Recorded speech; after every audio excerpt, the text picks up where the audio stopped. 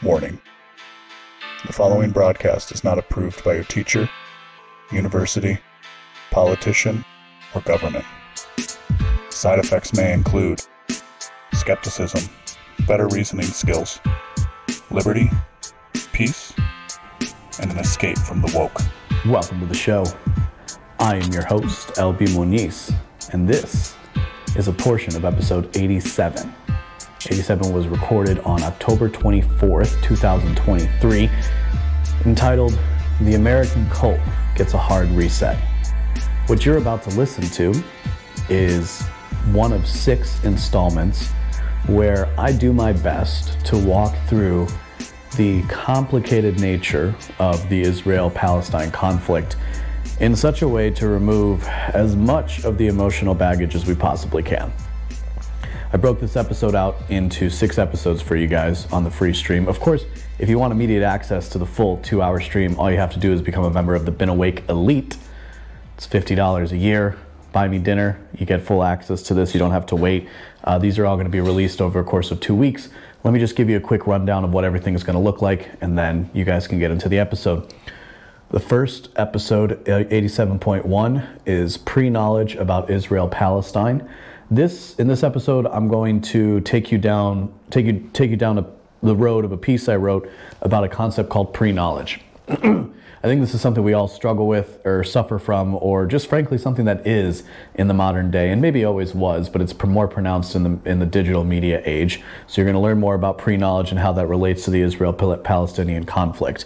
87.2 is about the post-World War II order and Israel's independence. We're actually going to read together the Declaration of Independence from the early Israelis, and we're going to kind of talk about some of the historical context that is lost and purposefully forgotten, I would say, and regarding the founding of Israel.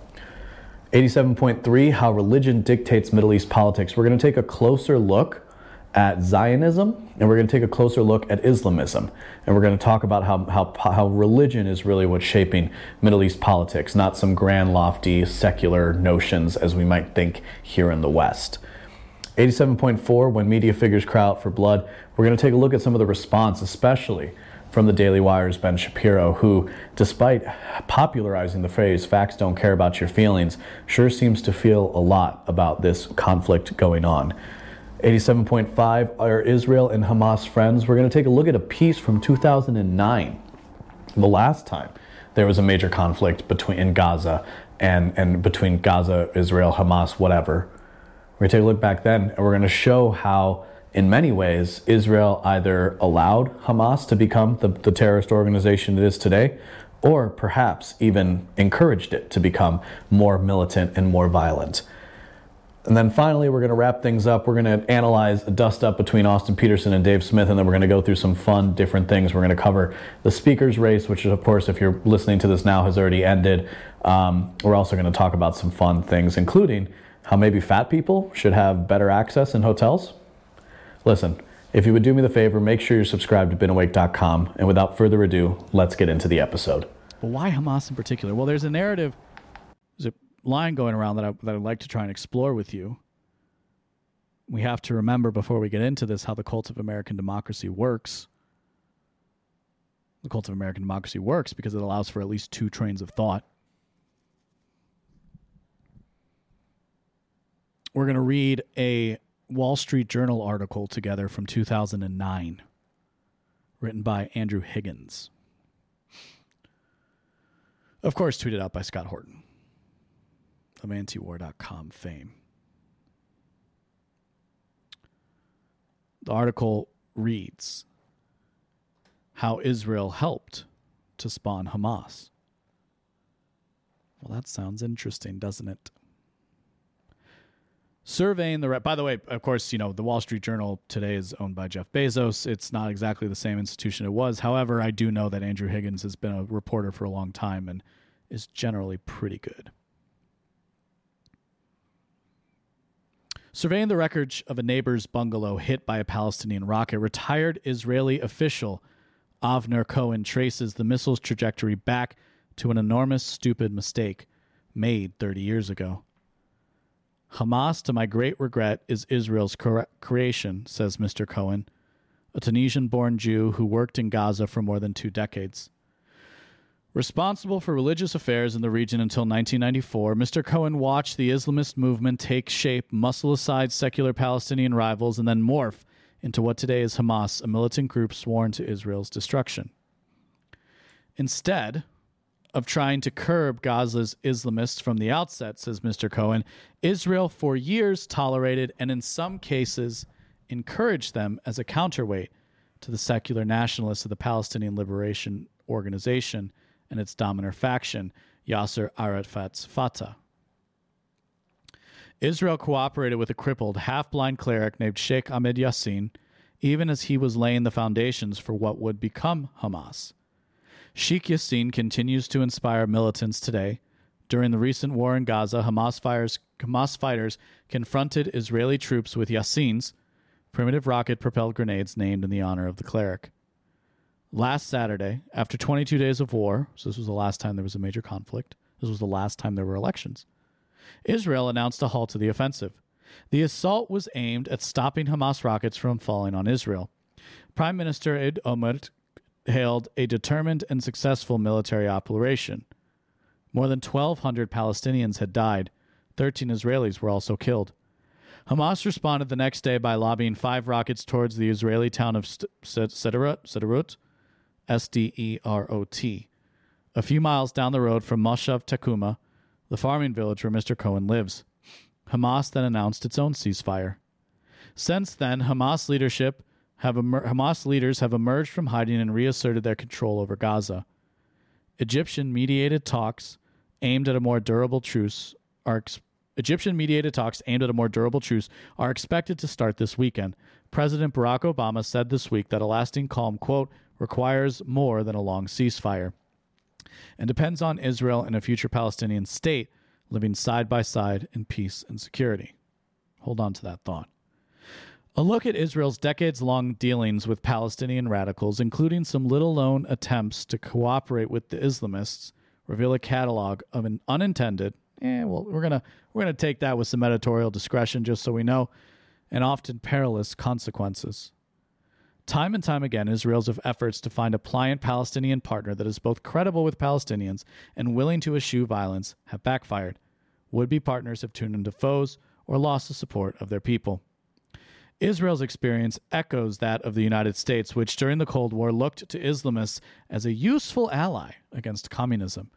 Anti-Soviet forces backed by America after Moscow's 1979 invasion of Afghanistan later mutated into Al-Qaeda. You know that, right? If you're listening to this, you got to know that by now. That Al-Qaeda was created through U.S. funding to fight the Soviets, and then once they fought off the Soviets, they decided to turn to the Americans. You know, guys that did 9/11, no big deal.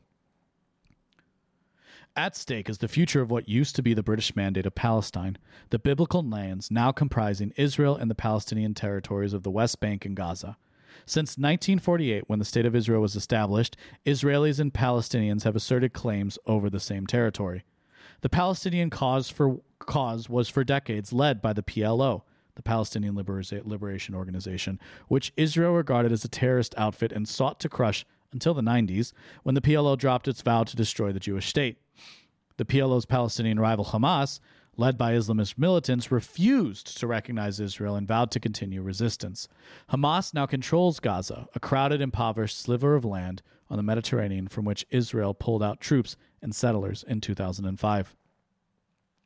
When Israel first encountered Islamists in Gaza in the 70s and 80s, 1970s and 1980s, they seemed focused on studying the Quran, not on a confrontation with Israel. The Israeli government officially recognized a precursor to Hamas called Mujama al-Islamiyah, registering the group as a charity. It allowed Mujama members to set up an Islamic university and build mosques, clubs, and schools. Crucially, Israel often stood aside when the Islamists and their secular left-wing Palestinian rivals battled, sometimes violently, for influence in both Gaza and the West Bank. When I look back, quote, when I look back at the chain of events, I think we made a mistake, says David Hakam, who worked in Gaza in the late 1980s and early 90s as Arab affairs expert in the Israel military. But at the time, nobody thought about the possible results. Let's Just for the sake of argument, let's think that's true. Israeli officials who served in Gaza disagree on how much their own actions may have contributed to the rise of Hamas. They blame the group's recent ascent on outsiders, primarily Iran. This view is shared by the Israeli government. Remember, this is written in 2009. Hamas in Gaza was built by Iran as a foundation for power and is backed through funding, through training, and through provision of advanced weapons. Mr. Olmert said last Saturday, Hamas has denied receiving military assistance from Iran. Aryeh Spitzin, the former head of Israel military's Department of Palestinian Affairs, says that even if Israel had tried to stop the Islamists sooner, he doubts it could have done much to curb political Islam, a movement that was spreading across the Muslim world. He says attempts to stop it are akin to trying to change the internal rhythms of nature. It is like saying, I will kill all the mosquitoes. But then you get even worse insects that kill you. You break the balance. You kill Hamas, you might get Al-Qaeda. When it became clear in the early 1990s that Gaza's Islamists had mutated from a religious group into a fighting force aimed at Israel, particularly after they turned to suicide bombings in 1994, Israel cracked down with ferocious force. But each military assault only increased Hamas's appeal to ordinary Palestinians. Wonder why? The group ultimately trounced secular rivals, notably Fatah, in a 2006 election supported by Israel's main ally, the United States. Now, one big fear in Israel and elsewhere is that while Hamas has been hammered hard, the war might have boosted the group's popular appeal. Ismail Haniyeh, head of the Hamas administration in Gaza, came out of hiding Sunday to declare, God has granted us a great victory. Isn't it interesting as we read this article? There's a lot of good information here. That's why I wanted to read it. We're going to read it in its entirety. But isn't it interesting how so much of this echoes to a lot of the facts that people put out today?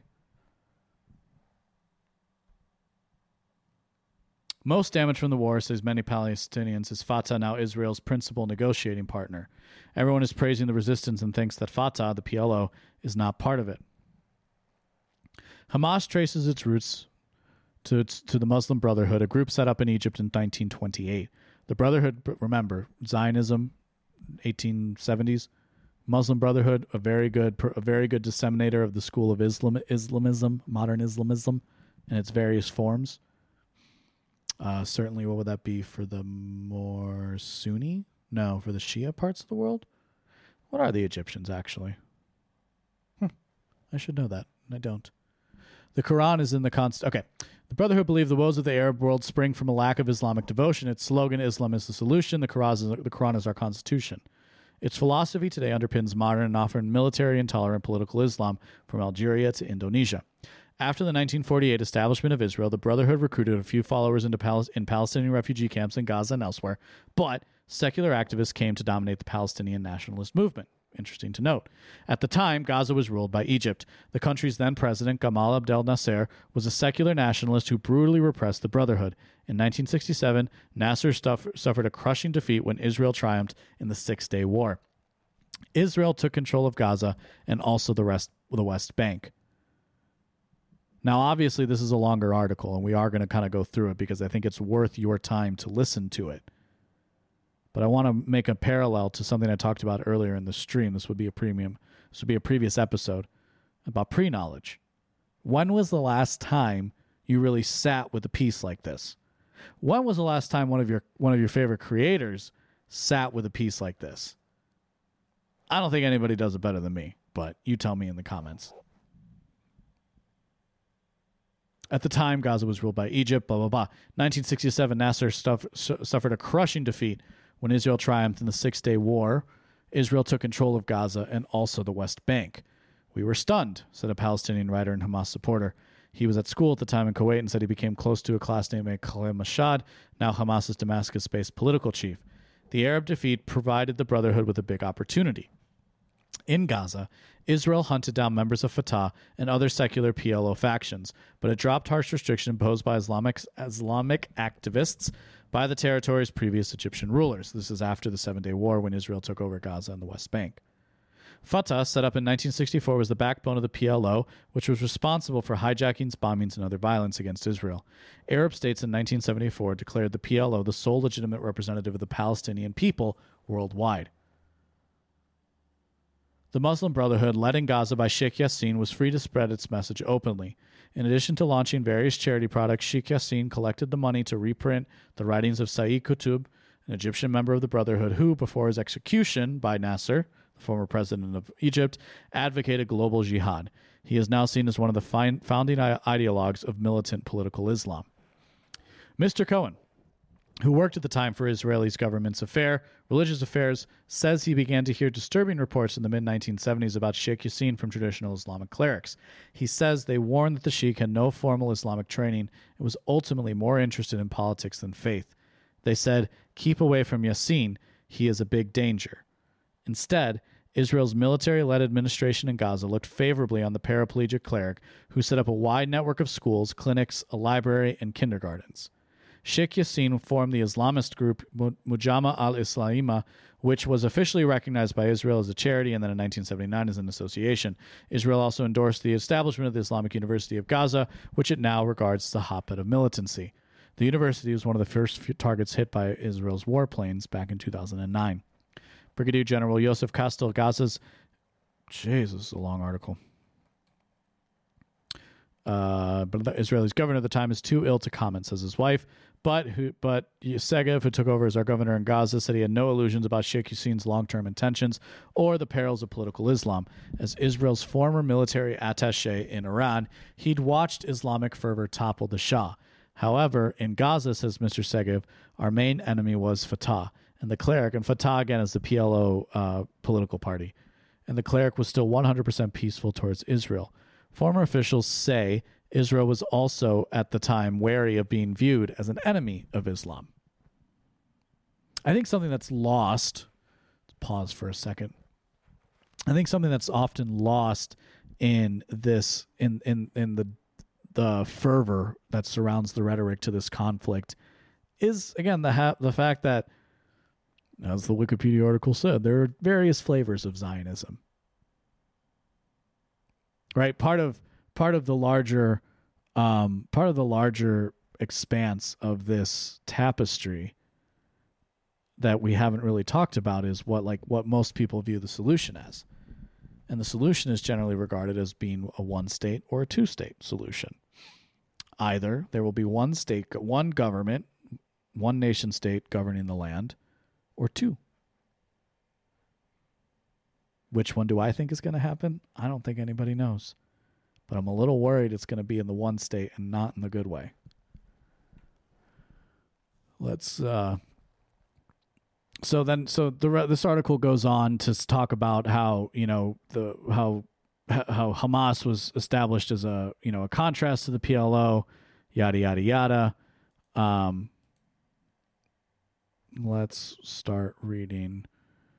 So, they go through, and the point is, what this is all leading us up to, is this realization that, for better or worse, arguably worse at this point,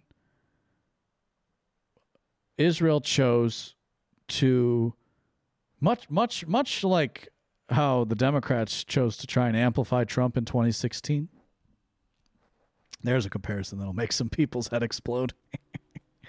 Much like the Democrats tried to do that with Donald Trump, the Pied Piper method, Israel tried the same thing.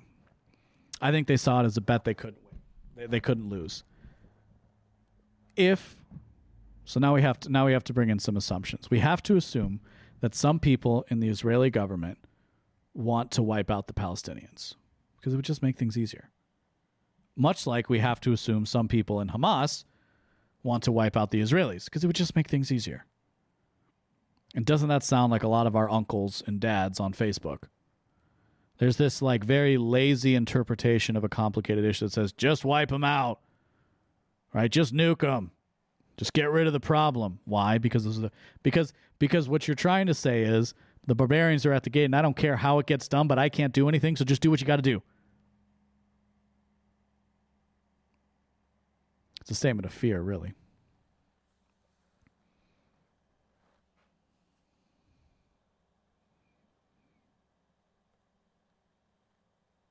So they propped up these people and got it to a point, for better or worse, because an unstable Palestine serves the Israelis well, especially the Israelis, because an unstable Palestine isn't going to attack Israel, for one, and for two, shows the rest of the world the barbarity of the Palestinians.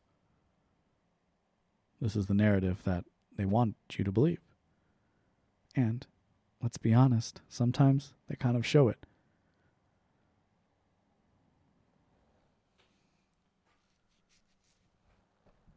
Compared with, whoops, sorry, my mic keeps slipping. Compared with these people who see the oppression over the Palestinian people. They read stories about settlements being brought into the West Bank. Jewish people from Brooklyn ousting people from a farm held within a family for multiple generations. And they say that's unjust. They read about what's done to religious protesters, religious observers, kids causing a ruckus, and they say that's unjust. And you know what? Here's the truth. It is. It's also barbaric on both sides. But in a very real way, Israel has made the bed it now lies in. You know, when everything was kind of breaking out, people call them talk, because this is something that breaks out into the most popular of circles and everybody kind of wants to make sense of it. So people would call me and we'd talk about it or text me, what's the case may be. And they said, well, what do you think? And like, the truth of the matter is, my first thought is how predictable all this is. The article we were just reading from is from 2009, talking about a 21-day conflict. I get that some things have happened between now and then, from 2009 to now. But where was that constant reinforcement of peace talks? Where were the concessions and the negotiations and all these sorts of things? Oh, it wasn't really happening? Okay. So we can assume from that it's not a high priority for the Israeli government to negotiate with the Palestinians.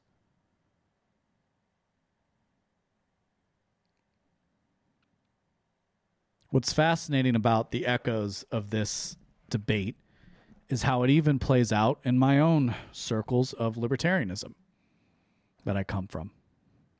And what I want to do now, like I said, I'm not offering solutions in this episode. That's a fool's game. The solution is you don't have any control and you don't pay attention to it, so keep your head down. Try not to get caught up in any of the fervor. And if you see protests, walk the other way. It doesn't matter who's doing it. And don't try to have a nuanced take like this.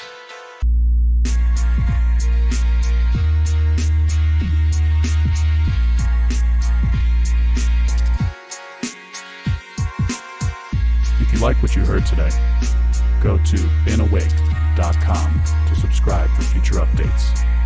My name is LB Muniz, and I am not one with the woke.